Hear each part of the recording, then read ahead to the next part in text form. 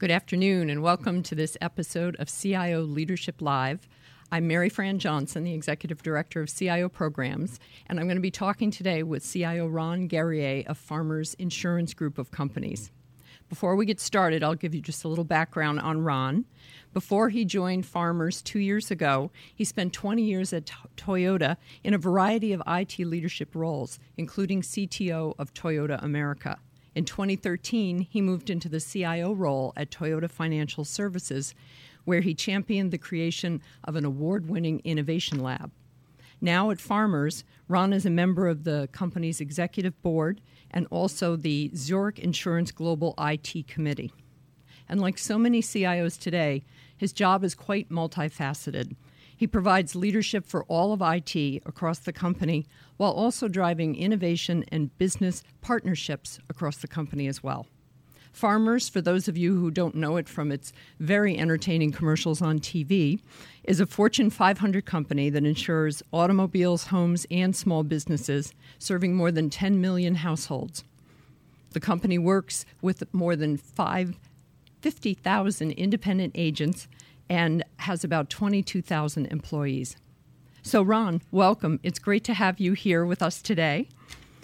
Let's start out by talking a little bit about the industry transition that you made from automaker to an insurer. I'm always interested when CIOs move between industries. What was the biggest adjustment for you in moving not just to a different industry, but to a much larger IT organization? Great question. And first and foremost, thank you, Maryfran, for the invite. Looking forward for the time we have, and apologies for the slight delay.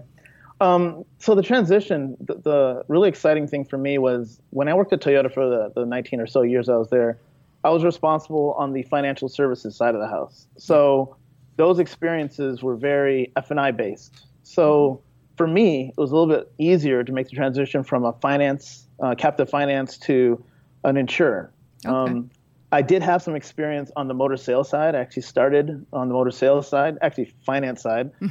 Started doing repossessions. That was my first job at Toyota Financial Services in my hometown of Chicago. And then Y2K was the big buzz. And from Y2K, I jumped into the IT side because everyone was scared that the world's going to stop. Yeah. And then I stayed in the IT side, but then made the transition more into financial services. But I would say the biggest difference is just your mindset of kind of the insurance industry. You think of things differently that you never thought of before. You think of peril, you think of weather conditions.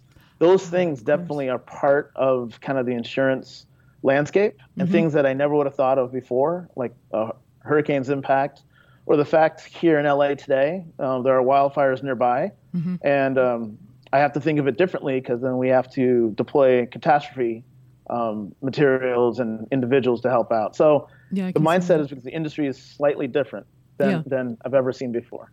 Well, and it seems too, just comparing industry to industry, that it's almost more, it's a closer connection. It's kind of a closer human connection to the customers. Absolutely. And you provide a policy, but then you have to be there at their time of need. And that could be at 2 a.m. Yeah. So your systems have to be up at all times. Yes. Well, yeah, I can see that there'd be a million IT implications with that.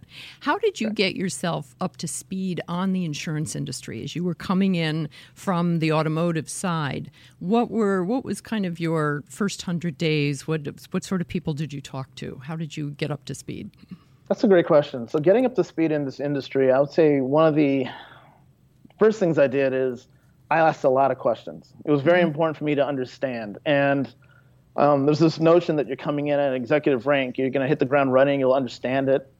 My approach is a little bit different, I guess. It's more who I am. I asked a lot of questions. I was not ashamed to ask a silly question. Why do we consider it that way? I did a couple ride and drives. I followed some of the claims guides to see what they do out in the field. But I also went to at least a dozen or so agencies, mid-size, small, medium, to really understand the point of impact that the policyholder has and how technology plays into that. Yeah. Well, I remember you telling me that you felt like you had kind of a permission to ask ignorant questions, that's one of the nice things coming into a new industry.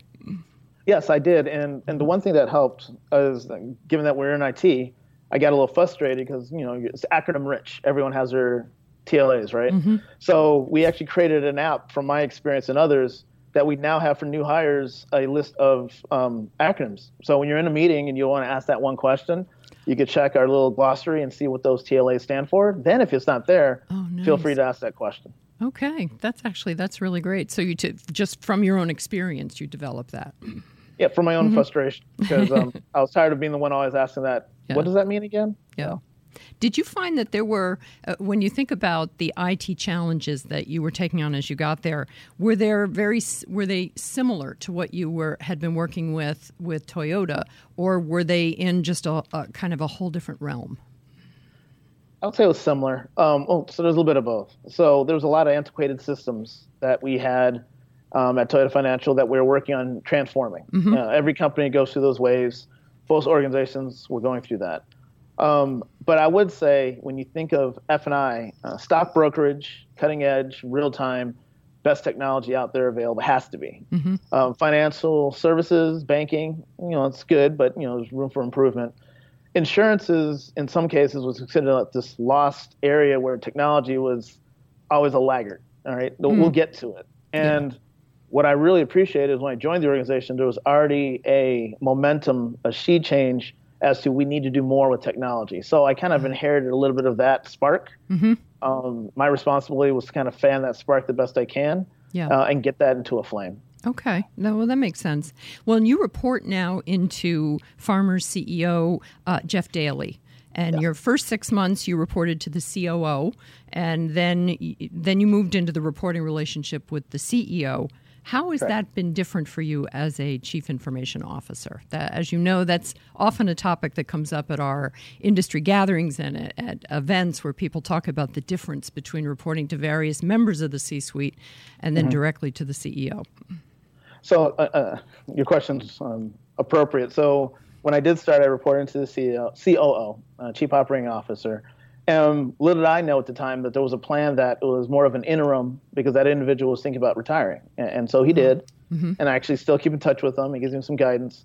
And the move shifted to the CEO. And for me, reporting to the CEO, the CFO, you're definitely still part of the conversation, but it's a huge difference when you are a direct report to the CEO for a variety of reasons. One is that when you're in the executive meetings, and in my case, Jeff ask a question, I'm in the room at the point of question. There is no filtering or cascading by the time it gets to me. It's kind of watered down. Yeah, nobody's translating what he wants. No, it's from his ear, from his mouth to my ears. It's direct. And the other thing is then when there's healthy debate and tension, which there always should be, I'm actually at the same level and discussion point as my peers on the business side. And the best thing about that is it's welcoming. They realize that I'm actually at that level and we can have the banter. Ultimately, my job is to provide them 2 or 3 options. And I always highlight the one I think is the best for the organization. And then we debate, is that the best as they see it as well? Yeah. So being a direct report to Jeff, who, by the way, is an amazing CEO because he does challenge everyone equally, it goes a long way being at the table, at the point. And then I'll make a quick reference. So my favorite play of all time is Hamilton. I've seen it at least 4 times already. Wow. And there's a scene where they talk about being in the room of the discussion. I want to be in the room. Aaron Burr kept on talking about that. I think that's important that you want to be in the room during the debate and the discussion, and you're not getting it a cascaded, watered-down version. Right. So that's been really welcome for me. Well, and it probably also gives you more exposure and experience directly with the board of directors. Yes. I mean, that's why we had to delay our live show today because you got drawn into a board of directors meeting this morning. That is correct, and that is why I'm wearing this beautiful tie and suit. I usually don't wear the tie every day. Oh, you don't do the matching handkerchief and all that every day? I don't do that, no. This is just, I did it for Maryfran as well as the board. Thank you.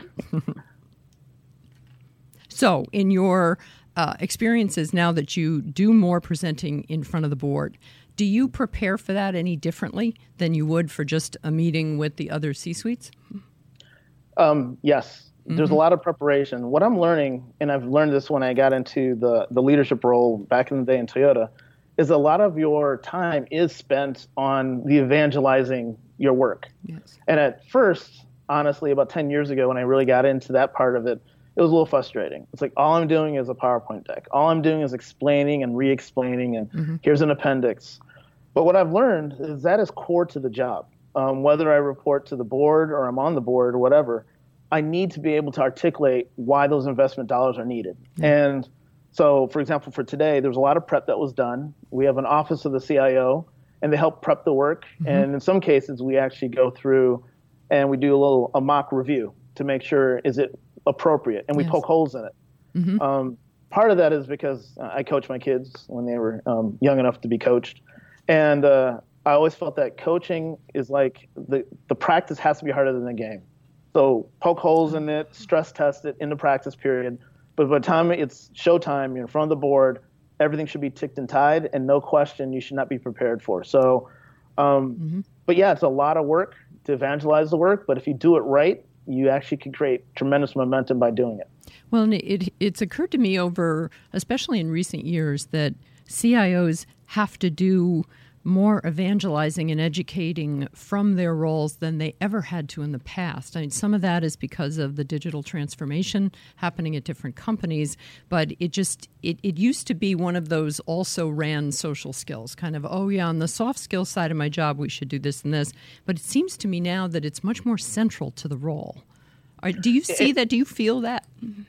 It is absolutely essential. And one of the reasons, I think one of many reasons, and I'll just log like one big one, is that the business unit is far more tech savvy than ever before. Yeah. They have the ability to go to the same conferences I go to. The white papers are everywhere. Consultants want to give them an idea, and they listen to those ideas. So the forces are there. Nothing is now just within the IT realm. Right. That's one thing. And I think the second big thing is that the experience there, and everyone's talked about this, but I think it needs to be mentioned again, the personal experience with IT is quick, it's easy, it's simple. All right. So they could go to an Apple store, they could go to Best Buy, whatever it is. And it's really easy to understand and comprehend. Yeah. They come into the corporate environment, and Ron is telling them that this website is going to cost X amount of millions and X many months or years. And so my job is to make sure to explain, yes, going to a retailer is pretty simple. This is your home environment. You don't have to harden it from data and other concerns. Yeah. But here in corporate America and corporate environment, you have to lock it down, and that comes at a cost. But you have to explain those deltas and why it is. And once they get that and they understand it, and 99% of them do, they say, okay, I understand why the investment's needed. Let's move forward. But you do have to continuously have that conversation with the board, with my peer group, and even our own staff. Yep. Why can't we do it cheaper? Okay. Well, when you first joined Farmers, what were your marching orders? What was your overall mission from the CEO, and what sort of things did he ask you to prioritize? Oh, there was three big ones. First one was replacing our legacy system. Every company is going through a wave, and we're no different. We're replacing our policy system. We're also replacing our claim system, and it's been in place for many years. However, before I joined, a discussion was had and a contract was signed, which I completely advocate. But my job is to make sure we deliver upon those systems, and they're not inexpensive systems. They are going to touch every part of this organization on the policy side as well as claim side. So transforming those old systems is critical. He said that is definitely something you're responsible for, and I was like, I'm ready for the challenge. Let's do it. The second one was creating a better relationship between IT and the business. Yeah. For me, I struggle with, as I said earlier, being the order taker in the room. Like, you walk into a room, you're invited halfway through the meeting, you see slide number 32. You realize you just missed 31 slides. But you're told to execute on something that you've never seen before. But it's your job to execute it. And but that's because the relation between business and IT is always, or in some cases, strained. So let's be in the conversation for the first 31 slides so we could actually have a better understanding of what needs to be delivered and what are the outcomes. So the second big one was better engagement with the employees, clearly. Re-engaging the agents. We have well over 13,500 agency storefronts in the United States. Actually, more storefronts than Starbucks in the U.S. And that's in addition to the independent agents, those 50,000 out there. That is correct. So there's a lot of that. So it's very important that we have a right engagement with the agents and the customer. And the third big one, which is the exciting stuff, it's all exciting, but this one's really exciting, is created I dubbed it my team, not me, the ecosystem. So as you mentioned before, in my past life, we created an iLab. Yeah. It went well, but there's a lot of learnings. Like, it's not just about having a lab.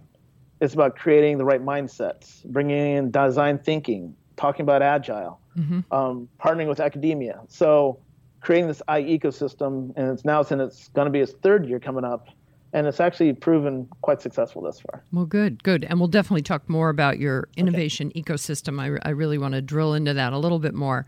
But let's circle back on the legacy replacement. That can be a really huge cultural challenge for any company. I mean, you're going to spend, I think you told me in your 2 major waves on it, and the first is you're investing nearly $1 billion on just that first wave of it. But how did you get people on board willingly? I mean, it's one thing the CEO can come in and say, this shall happen and we shall do this, but then there can be all kinds of passive resistance. So you probably had to do a certain amount of selling it to the other business unit leaders. How did you go about that? So there was and there wasn't. So I'll reset. So when I joined, there was already the ink was signed, we're going to move forward with these programs. Yeah. But then there's the actual doing part. And I would say the thing that's been the most helpful, a couple things. One is we do market analysis. What are other companies doing? And in some cases, this is not about innovation. It's not about Kaizen. It's about truly just keeping up with the neighbors, keeping up with the Joneses. You kind of have to do that to stay competitive. So that debate has already been had, and everyone agreed we need to do these system upgrades because the cost of making one change was just astronomical because we had to touch so many different lines of code in the legacy system, as everyone knows. The second part, though, is getting the hearts and minds of people to say, hey, this is a journey. There's going to be some hiccups. Yeah. I am fine to see a scorecard that has red on it. It doesn't mean, it's over. It means that there's something we need to really focus on and get us to yellow or green. Yeah. So my behavior also is very important to show that I will not overreact. I will not do the Chicken Little skies falling. I will say, okay, how can we advocate to get this right? The third big one to kind of get things going was, I think it was truly the business. They did something that I really appreciated. They assigned senior executives on the claim side as well as on the policy side to own the transformation. And as we do the evangelizing of what we're trying to accomplish, we always say it is a business initiative. It's a business transformation with a heavy IT lift. Because my concern is if you make it a purely IT project, it doesn't have the gravitas, it doesn't have the support it needs. These are truly business-led initiatives with a heavy lift from the IT team. Yes. So both teams sit on the same floor, they intermingle. Half the time I can't tell if it's a business person or an IT person, just like in our digital space. Yeah. And that's very important. And those 2 individuals that I referenced, they know the industry really well, which is really great. But they also have, I would say, the je ne sais quoi. They have the understanding and ability to push back on their business peers, where we want to stay at 85% conformance out of the box. Yeah.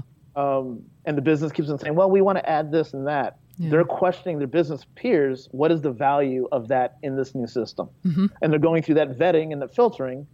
And it not only controls scope creep, it keeps us within our high conformance scores. So those 2 individuals are doing a phenomenal job of that. So I'm blessed that that's kind of how we constructed the organization, where business ownership, IT delivery, the teams are intermingled.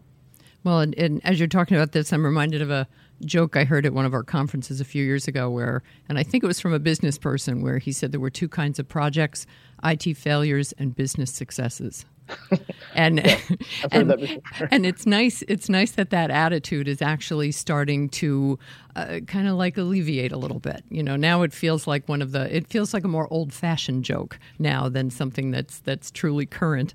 Now so that's when we talked about your big initiatives that you have. The first one is the legacy systems replacement. The next one is essentially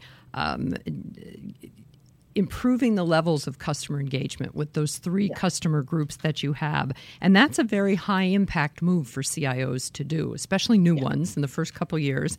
Talk about the kind of things you've done on that front. You could start with the Lotus Notes when you got there. So that's that still shocks me a little bit. I'll start with that one. So that one was interesting. So when I started with the organization, I have a phenomenal executive admin, and she approached me and said, "Oh, Ron, welcome. Here's your passwords for this, that, and the other. And here's your Lotus Notes password." And I remember pausing, and I looked at her like she was joking. And she said, "No, this is your Lotus Notes password. It is whatever."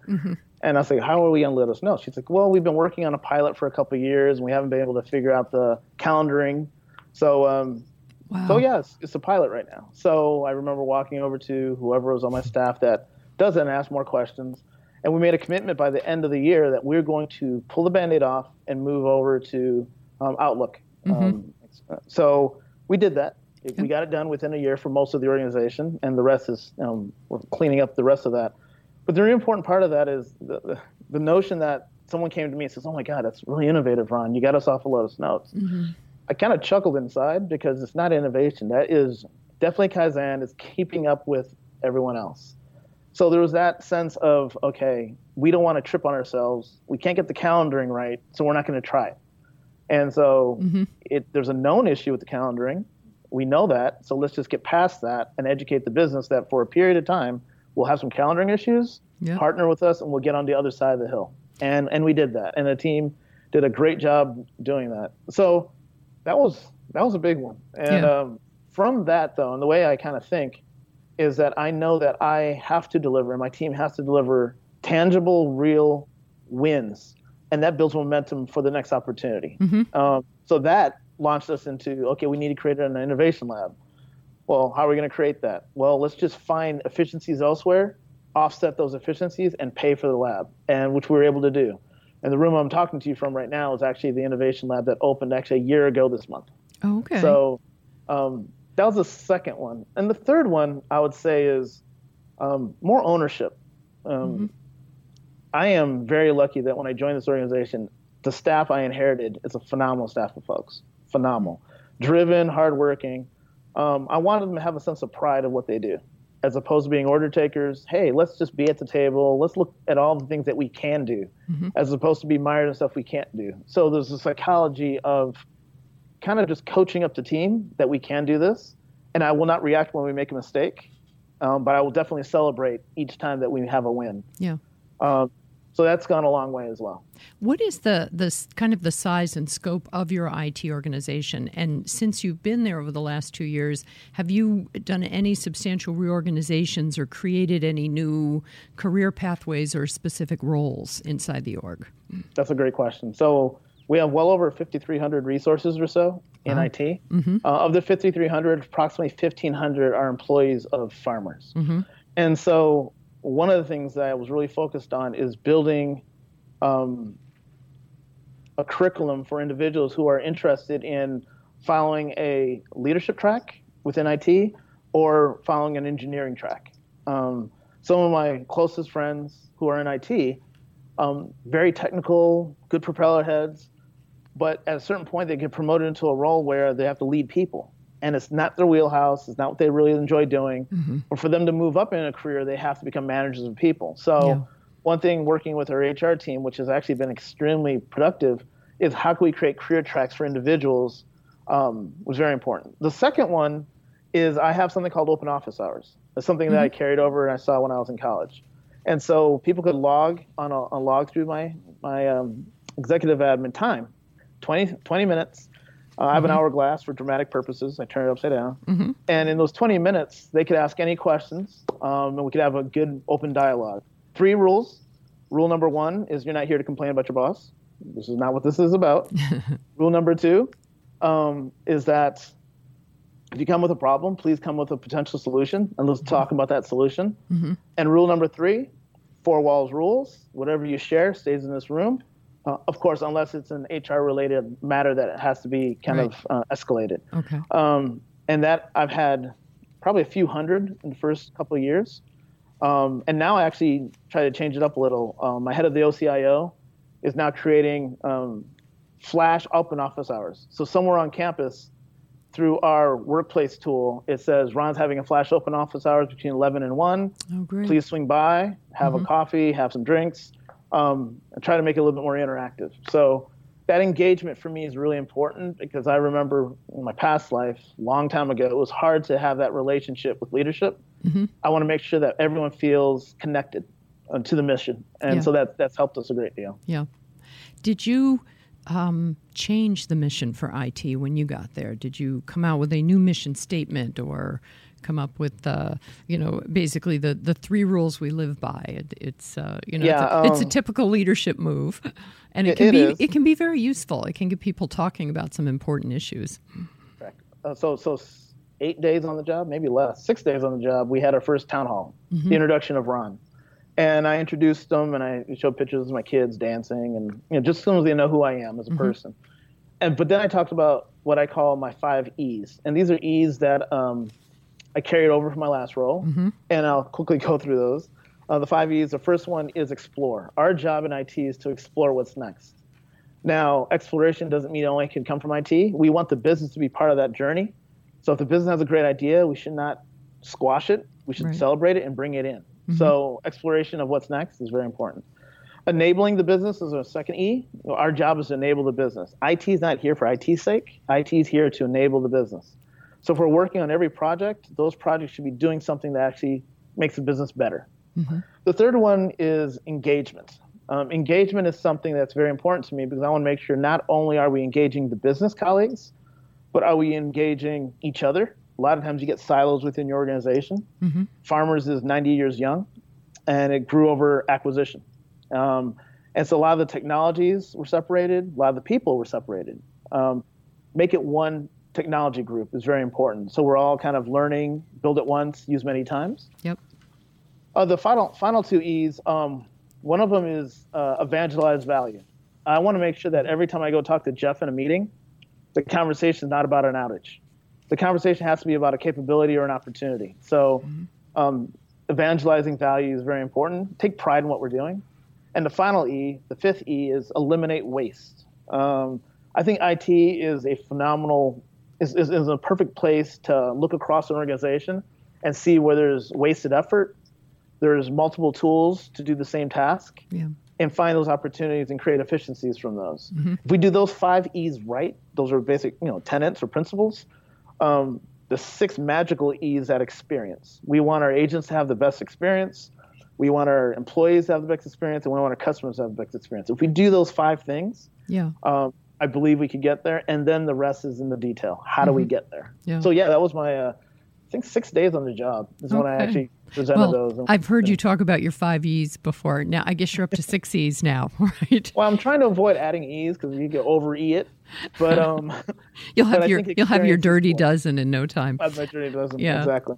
Well, and that reminds me when you talk about, if you're doing all the E's right, there is probably less reason for rogue IT to show up in the organization. And you had mentioned to me when we talked last week that you just had a town hall where you talked about rogue IT, and you acknowledged that enterprise IT can actually be a catalyst for this shadow IT that jumps up. So what did you mean by that? Explain that. That's a great question. So from a personal experience. So I'll tell you my personal experience. In my past life, I was working out of one of our field offices. And we created a system because the business was requesting that we find a way to track titles. And this was at Toyota. At Toyota, yes. And our job was to track titles. And we just couldn't get our corporate IT to kind of either invest in it or understand what the problem was. So we created a little skunk works in our office, and we actually created a system to follow and track titles. And actually went really well. For about a year or so, year and a half maybe, no one knew the system existed. A couple of the centers started using it. It was always kind of below the radar. And then one of my mentors, who became my mentor, it's the first time I met her, Barbara Cooper, phenomenal CIO from Toyota, and we still keep in touch to this day. Member of our CIO Hall of Fame. Yep. Absolutely. She came to visit me and told me that, what you're doing is not appropriate. You shouldn't be doing this. This is essentially embedded IT, rogue IT. And we had a very frank conversation. Then she went to go talk to the business unit, and they saw the value. And she came back and said, okay, Ron, now how can we make this solution more enterprise for the rest of the organization? And so for me, I've always saw that if we don't engage the business in a different way, if we're not creating solutions for the business, they will have to go do it themselves. And they're not doing it to be malicious. They're not doing it to be kind of a thorn in our side. They're doing it because they have to deliver on something, and we couldn't meet the need. So what I want to do is create an organization where everyone's comfortable to bring it to IT. We work with it together. We take it from underneath your desk. We put it into our data center. We harden it. And we actually celebrate that. Yeah. And thus far, rooms like the Innovation Lab and such provide us that engagement. But to answer the question directly, yes. How we engage our business or how we don't engage our business can create those moments where they say, well, we got to get it done anyway. Yeah. They hire IT staff, they write contracts, and you don't even know about it until later when someone's asking, well, did you hear about those 3 servers that went down? Well, what servers? And then it's that moment of clarity. Oh my God, we have a problem. Yeah. So for me, it's always been that moment, and my learning from my Toyota days clearly made me think differently about what is rogue or embedded IT. Especially since you had been rogue IT yourself. Yes, I am a surviving member of such a thing. Yes. Well, no, I was also interested by the way you've brought some of those businesses that do have their own private IT operation, their little private army going on. You've drawn some of those IT people that were helping them do that into your organization, essentially to give those people more of a career path. I thought that was a really smart way to kind of get rid of shadow IT as well. Well, the way I'm thinking about it and the way it was for me was that, okay, I've done this for 3 years, I've done it for 4 years, and I'm not in the traditional IT sense, and I'm working on the side like a satellite. Where do I go? Where's my progression? So if you could actually have the conversation with them, you're doing really good here, but what do you want to do in a couple of years? Do you still want to maintain and administer these kind of hidden systems? Well, typically the answer is no. So recruit you into IT, and let's just make this something that's more enterprise-wide. And it actually goes well. But for me, it has to be a discussion as opposed to a heavy hand. It should be a land grab. Right. It should be a conversation about risk tolerance and kind of career progression. Okay. I want to circle back again. I continue to be fascinated with the idea of the innovation ecosystem because I've heard you use that term a couple of times. How is an ecosystem to innovate any different from an innovation group or a special unit or a digital innovation group? What makes something an ecosystem? Great question. So for me, the ecosystem is pulling in different factors, different parameters, different skill sets to create the best solution. So I hate to do the sports analogy, but coaching kids in sports, I can't help it. Bringing in the best free agents, bringing in the best staff, right? Finding the mix that gets you the best solutions. The diversity, candidly, the diversity and inclusion of different thoughts goes a long way. So the ecosystem we talk about is clearly the physical space. So we have an iLab, which I'm sitting in today, the Innovation Lab. A lot of people have that. We also have adjacent to this room something we call the X Lab. It's the Experience Lab. Okay, we've promoted things out of the lab. Now we want the agents and the employees and the customers to actually touch it, break it, right? Yeah, so that room is where they kind of test it. Exactly. Well, we don't want that room to be a museum piece. It is an active room, and it's dynamic. Things are always coming in and out, different POCs. But beyond that, we also want to leverage what we have in-house. So we have something called the University of Farmers, and it's where our agents come in and they get trained, and our adjusters come in and get trained here in Southern California. And so we wanted to leverage that organization to help us think differently about how we approach projects. So design thinking courses, we actually have someone that's assigned to our innovation lab who does a phenomenal job setting up design thinking challenges. We also want to upskill our business units and our IT team on to transferring from waterfall to an agile methodology. And one example for that one is important is the way I see waterfall is like the business asks you a question, say, go to the beach and get me a rock. So you go to the beach and get them a rock, and you're coming back and forth every 6 months. And you're like, is this the rock? No, this is not the rock. You're not really sure what rocks they're looking for. Yeah. The way I kind of explain agile is the business is with you at the beach, and they're pointing out the rock. And in real time, they're pointing out how they want the rock to be shaped, the color of the rock. And so it's a iterative process. So by the time it's delivered in a year or after a sprint or whatever, it is something that you both look at and say, this is what we wanted. The old thinking, and there's some projects that actually make sense to still go waterfall, but the older thinking is you do go back and forth. You deliver it after a year and a half. In IT, we have the sense of pride. We delivered it. Yay. What we didn't realize is that conditions have changed in that time. Regulatory conditions. The business leader who actually kind of consulted you to start that project moved on and got promoted. So you have a new leader who has a different mindset. So for me, getting the university farmers to help us with that journey has been kind of very, very helpful. And the other two quick components of the ecosystem was reaching out to a company called Plug and Play that we do business with in the Bay Area. And essentially it's like Shark Tank. You say, I want to learn more about IoT. So they present several different people, groups, startups in front of you, and you give them a thumbs down, this will not work in our environment, but here's some feedback, why, so they learn. Thumbs up, hey, that's a great idea. We want to invite you to our iLab, right? We invite them to iLab, we create a couple proof of concepts together, maybe it gets promoted to X Lab, and sometimes they actually gets rolled out to production. And I think a little later we'll talk about a few of them that actually went through that process and are in production today through that ecosystem. Yeah. So, and the last one is academia. You got to get, in my opinion, what are the schools doing? We're very lucky that we're down the road from UCLA. Yeah. Usually it's a 30 to 45-minute drive. Today it's probably a 4-hour drive, depending on traffic in LA. But partnering with UCLA to help be the tech incubator for Silicon Beach is part of that ecosystem as well. How could we understand what's going on in that space? It not only helps us with the ecosystem, but also helps us with recruiting. Yes. So it's very important to help us with STEM recruiting and getting some talent into the organization. Well, and actually I want to pick up on what you mentioned about innovations that have actually moved into production. Between the iLab and the Experience Lab, what is a tangible example of something you've delivered to the business from that? Well, one of them, I can definitely speak of virtual reality. So, okay. Joining insurance, I could, full transparency, I thought, okay, it's insurance, right? You put out a policy, a call comes in, there's a claim, that's insurance. And again, that's the most Fisher-Price approach and mindset to it. The 50,000-foot view. Exactly. Yeah. I mean, you're talking on Mars. But as you start digging into it, the beauty that I actually enjoy about insurance is the use cases are everywhere. You're insuring homes, you're insuring cars.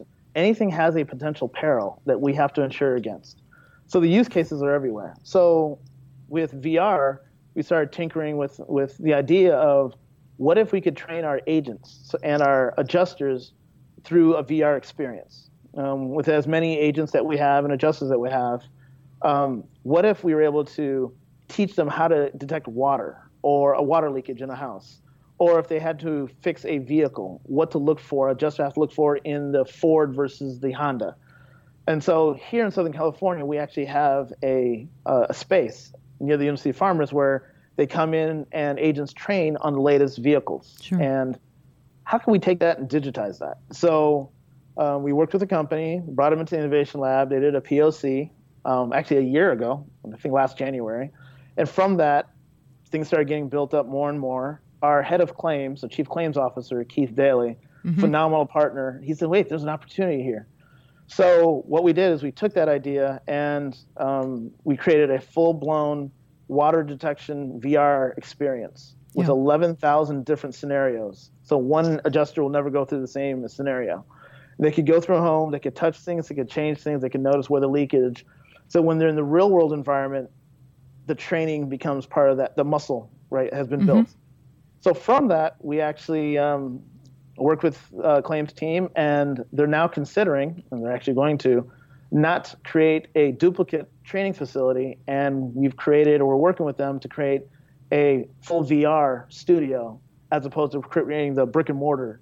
And so Keith actually shared that through a press release probably 2 months ago.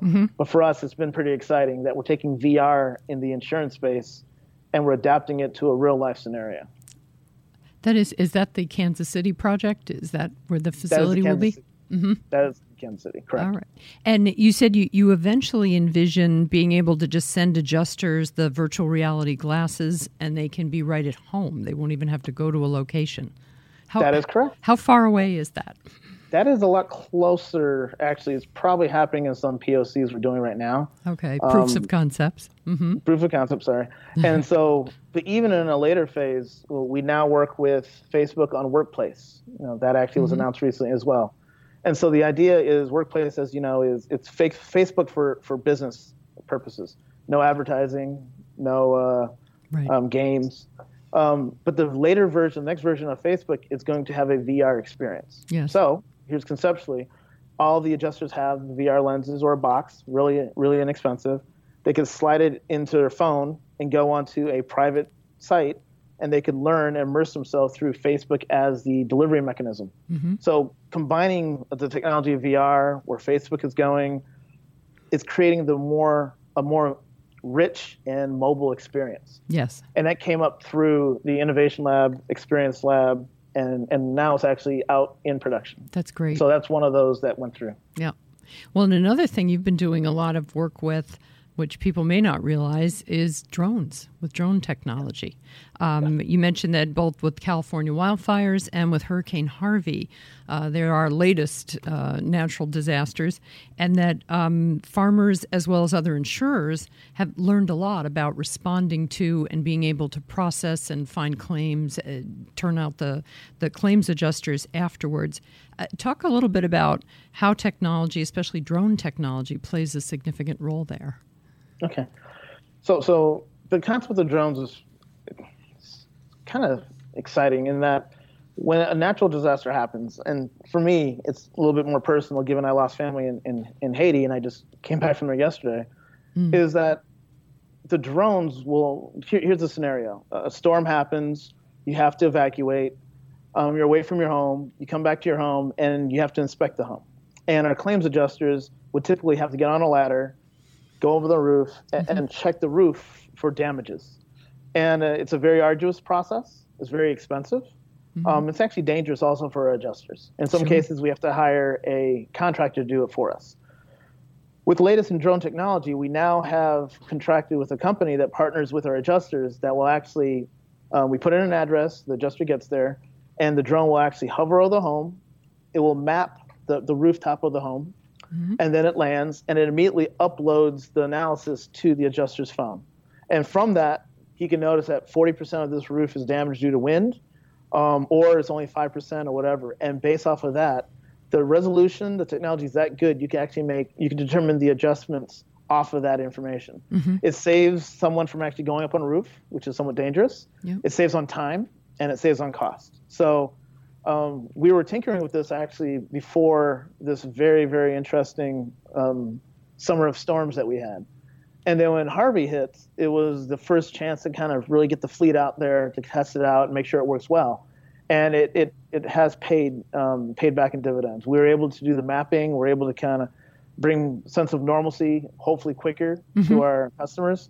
So for us, it was a real huge advancement. Other insurers are clearly doing it as well. Yeah. But we were one of the first, which I'm prideful of, that our claims team was the first to get out there. But we're now learning from that. And given that it could be beyond just hurricanes, given Dallas and Central Texas, where I have family, hail goes through.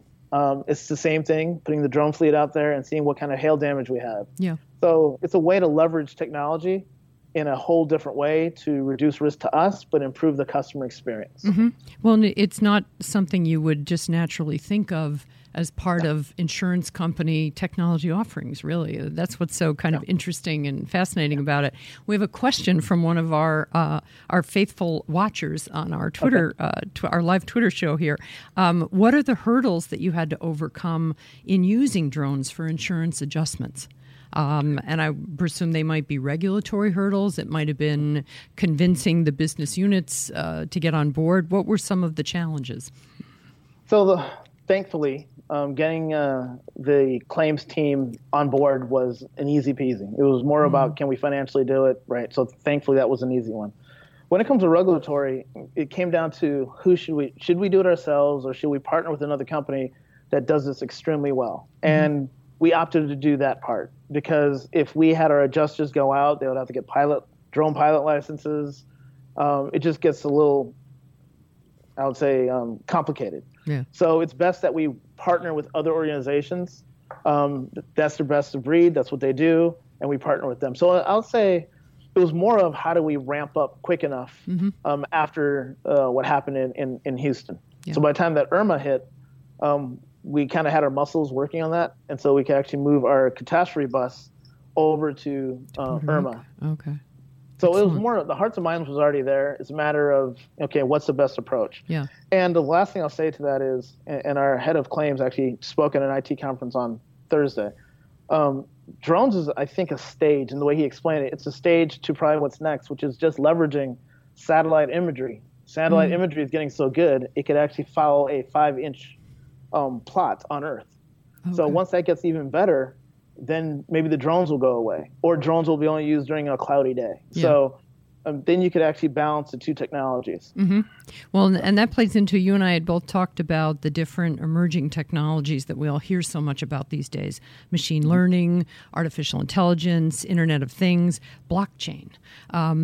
Is there anything else in that kind of emerging technology space that you are kind of more acutely interested in these days? Or are they all still in that kind of simmering pot of potentially great technologies that are just around the corner? So of the ones that you quickly named, well, IoT is something that's very big for us in the insurance space, because if we could have what normally would be an object such as this, and you attach something to it, and it says, well, I'm leaking, shut down the system so it doesn't leak. Yeah, that will reduce a claim. It'll reduce peril. So IoT is one of the examples that we're working on. Another one that is near and dear to me is because I think AI is the new UI. The fact that when I woke up this morning and I looked at my phone and it says work, gym, home, whatever, it's asking me because it learned my patterns, right? So if we could do that with some of our systems, which we are, we could even be more focused on the customer experience. We could be ahead of the customer's needs. And I think best customer service is when they ask that next question that you were about to ask. I think that goes a long way. So AI is something that we're looking at, not just for our new systems, such as Einstein being embedded in Salesforce, which we leverage, but it's also how can we use chatbots on our legacy systems. So how could they can learn quicker? And for me, a chatbot is just a new way of saying a script. We're adding a little bit of intelligence to something that was binary. It's a little more visually appealing. Yeah, a little more visually appealing. Yeah. The one that is intriguing, and we have our chief architect actually on a couple consortiums to kind of understand what it is blockchain. That one is intriguing because it's a bird, but we don't know if this is a bird that's an ostrich, they'll never fly, or is it a bald eagle that's going to soar and do all these great things.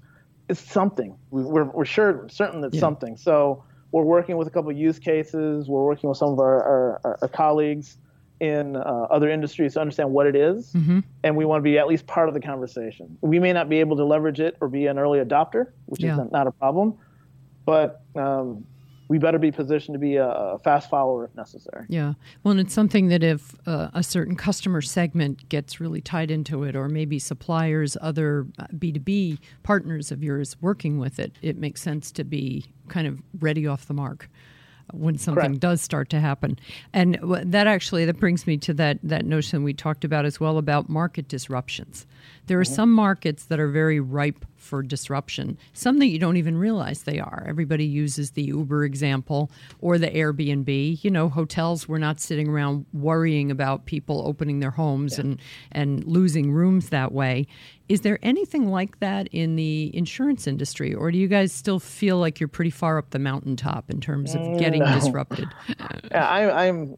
So I think myself and then my CEO and actually the whole executive board that I sit with, we're all type A folks, and we know that change is happening. We're being disrupted. We want to make sure that we're actually in the conversation. We're disrupting ourselves where it's applicable. So the one thing I'm learning more and more about the insurance space is it's heavily regulated. We all know that. We all have Department of Insurance in 50 states that we have to make sure we adhere to all the standards. Totally understood. So the entry into insurance is somewhat difficult to be a full suite carrier, right? However, the disruptions coming in, taking bites out of the value chain. So from the time that we put a policy together to the time file a claim, there's many opportunities where disruptors could come in and do that part of it better. Yeah. Just like your iPhone or your Android, all those little apps on its own is probably not the greatest. If your whole phone was just that one app, it's useless. However, it's all those micro disruptions that create this experience that you really want. Yeah. So the way we're seeing it, I'm seeing it, is that we have to understand where those disruptors are coming from And either what's our plan to deal with that, or are we just going to ignore it because it's a fad? So we have to be at least in the conversation. So disruption is here. There's companies out there that are finding those bites, and some of them actually are emerging into true potential game changers. Some of them are just positioned to be gobbled up by a bigger company, so they could be kind of embedded into their value chain. Well, and it seems like the obvious thing that they will go after is your two customer bases, your external, your policyholders in some way, and your agents. That is correct. I remember there was a company somewhere in the Southeast, the name escapes me now, but they started taking bites out of a legacy kind of business that provided all the mapping activities that pilots needed to fly. And they started offering an iPad application where they could get that instead of getting it from this original provider. And this was a provider that had a complete lock on the market, and all of a sudden discovered that it had lost like 30% of its customers who were now using this iPad app. So it's just, it's hard to imagine how you see those things coming. I suppose it helps to work with, the Silicon Beach startups and that sort of thing. That's why you stay involved in that community, I assume. I do. And the one thing I'll add to that is that the user behaviors are changing. Less people. My son's driving, which is surprising. He's 16, and he said, I want a car, or he's going to use my hand-me-down car. But I know a lot of his friends don't want to have a car. They don't want the trouble, the problems. They'll Uber wherever they want to go. They'll just partner with a friend. So I remember when I was 16, waiting for self-driving cars, right? Exactly. So that is changing. So the market's shifting. I think that's important. And the other one is that when it comes to user-based insurance, is where people are actually just buying insurance for that moment in time they just really feel like they need it. Yeah. And so that's changing kind of the market as well. So we have to understand what does UBI looks like, and how are we going to fit in that space. Well, and I wanted to get you to talk a little bit. You've always been very passionate about your support for the STEM programs, the science, technology, engineering, and math, and focusing on getting younger kids into IT. Usually when I have talent management conversations with CIOs, we're talking about finding developers and, getting the new college graduates. But your interests have definitely been among the youngsters. Talk a little bit about the programs that you are involved with and the ones you think other CIOs should get involved with. Okay, great question. Yes, I do have a passion for that. So 5 years ago, maybe 5.5 years at this point, we started CIOs in Southern California. Jim Rinaldi at JPL, Cindy McNeese was in the entertainment at the time, and a bunch of other CIOs in the area felt that we needed to do something more. So we created a nonprofit called STEM Advantage, and STEM Advantage focuses on underserved communities and women who are interested to pursue careers in STEM. Excellent. And they're usually going to schools, kind of the California state schools. And that was the goal. And so we provide mentoring, scholarships, and internships for these students. And thus far at Toyota, I believe that they converted a few into employees. And here at Farmers, I believe 3 in my 2-year tenure thus far have gone through the program and have now become employees of Farmers. And so for me, I'm passionate about that because I think we are losing that. And it's just not a paid political statement or anything, but I think we're just losing the mathematics side of who we are as a society. We are quick to outsource that or look elsewhere. And I think our kids need to find that you don't have to be, you don't have to join the military, which is great if you want to. You don't have to be a sports fan or fanatic, or you don't have to be able to dance great to have a great career. And technology is a really great career to get into. But we have to give them examples. We have to give them opportunities to be excited about that. So this summer, our interns had a hackathon, and they actually started inviting middle school kids, and they did a hackathon here on campus. So that's one thing we're working on. And we're partnering with UCLA, and we're now creating a partnership with USC. The Dr. Dre, Jimmy Ivey Academy is about innovation. So we're trying to create those partnerships as well. So for me, I'm very excited about that because I think we're missing out on our opportunity to kind of get our kids into this. And the last thing I'll say on this is my daughter just started college 2 months ago. She wants to go Congratulations. Poli-sci. Thank you. Poli-sci and pre-law, I think today is what it is. We'll see if it changes. My son, who's a junior, wants to go back to Chicago for school, and he wants to go into STEM. He wants to do engineering, game design. So for me, I think, I just want to make sure that the next generation is well established. I'm not saying I'm ridiculously old, I'm ridiculously young, but I think we're missing out on that opportunity. So other CIOs out there, I implore you, please, if you can, if you're not doing it already, please do more of it. Let's get our kids into the STEM fields. That'll be really exciting. Yeah. Well, I've long maintained that what we really need to give this a boost is we need a popular TV show. Think about all those CSI shows and all the kids that now grow up wanting to be forensic pathologists. Think about what forensic pathologists do for a living. And I mean, if you can, a TV show can make something like that really attractive, then why can't we do that for IT? That's a good idea. You just got to ask yourself. And we need, we'll have to come up with some great titles. We'll work on that. We'll work on that one. I'm always into this kind of segues nicely into one of my last questions about your talent challenges. It has seemed to me, I've been covering the IT field for a couple of decades now, and it seems like there's always a shortage. CIOs are always worried. There's always that conversation about getting and keeping the right people, and especially recently, technology people that can also have those business conversations. Are things substantially different today than they were 2 or 3 years ago, or is this the same problem in just our 2017 version of it? What do you think about the talent challenges that are out there and how you're approaching them yourself? Okay, that's a great question. So I'm a little in two camps on this one, and hopefully they're still positive. Knock on wood.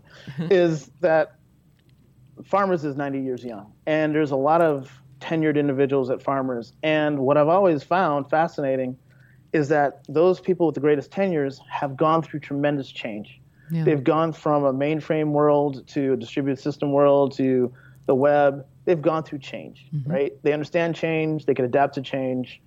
So a lot of my open office hours, I always want to reach out to everyone, especially those who are greater tenure. Millennials, we'll have a quick millennial conversation. I'm not going to offend any millennials. Clearly, I have a couple of millennials of my own. But there is this desire that, okay, I have a project today, and a lot more migratory. When I grew up, working for a company for your whole career was normal. It was really normal. So when I left my last company, the hardest conversation was actually telling my mom that I'm leaving this company after 19 years. I mean, I remember at her front door knocking on it. I was like, okay, what do I say? I was like nervous. So like I was asking someone, mom, for a date. It was like really awkward. She's like, what are you thinking, son? Exactly. And the first question was, what about the kids? Well, what about me, mom? Yeah. So that was the first one. But the ability to give millennials a mission, giving them something that they could touch, they could feel that they're adding value, whether their tenure is 3 years or 5 years or whatever it is. You have to give them a sense of purpose. And I think that's not just for millennials. We always say, well, millennials want that. I think everyone wants that. Everyone wants a sense of purpose.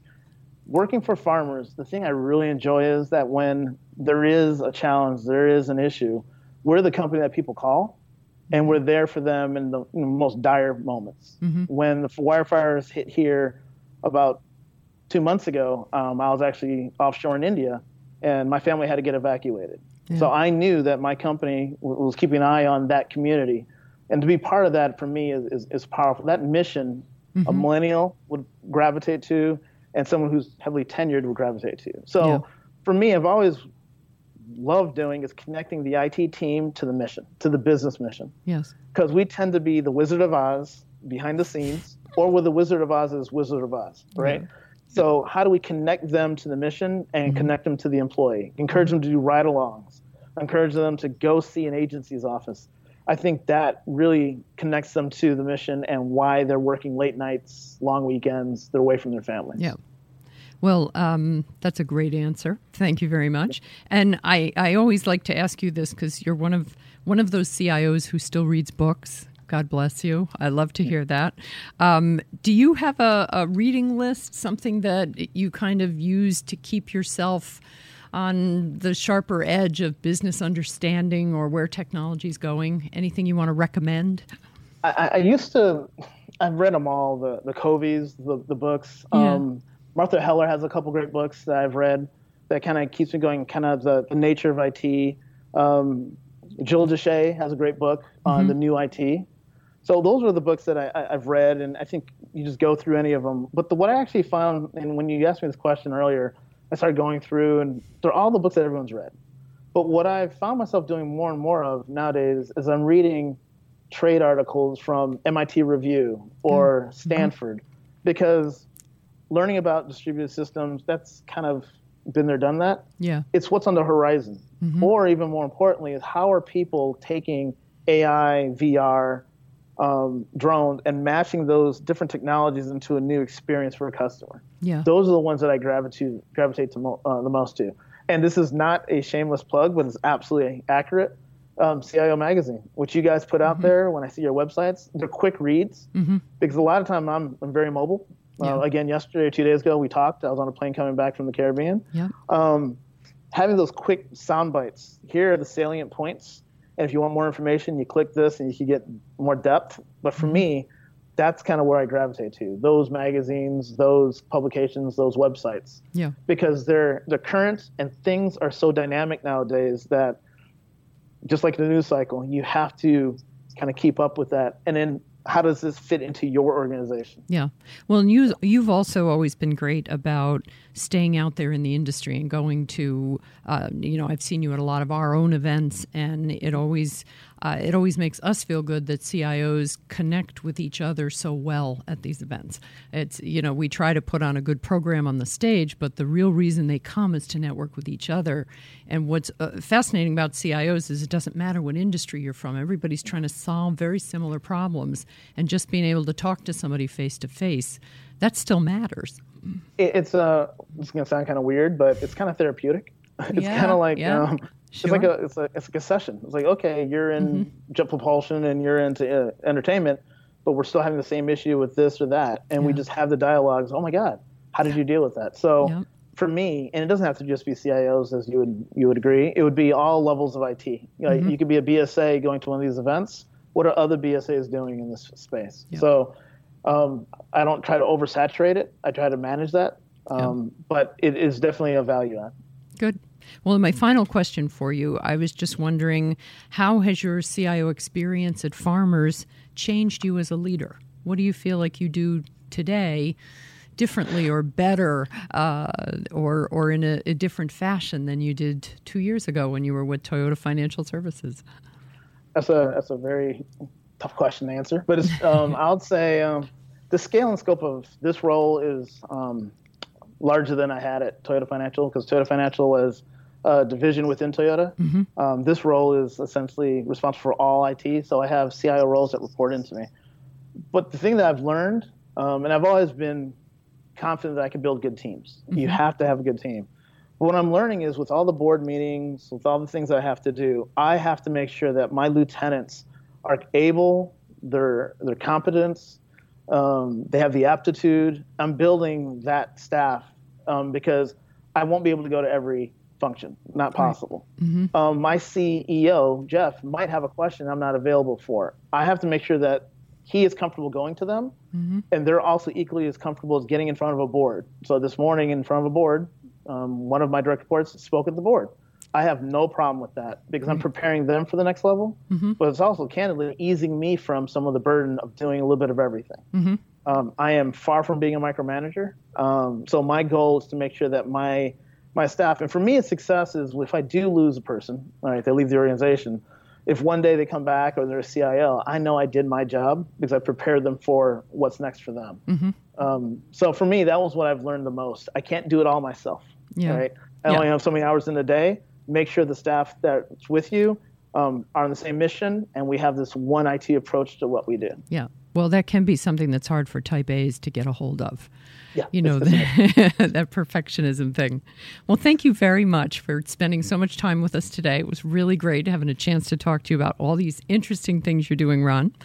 I will be signing off now, and I just want to tell our audience you can follow us on Twitter at CIO Online, and also if you want to see this video on demand, it will be available on CIO.com, and then there's also an audio podcast of my conversation with Ron that is available on iTunes. So thank you very much for joining us today, and thank my guest, Ron Guerrier of Farmers Insurance. It was a pleasure having you on. Thank you, Maryfran. Always a pleasure. Thank you.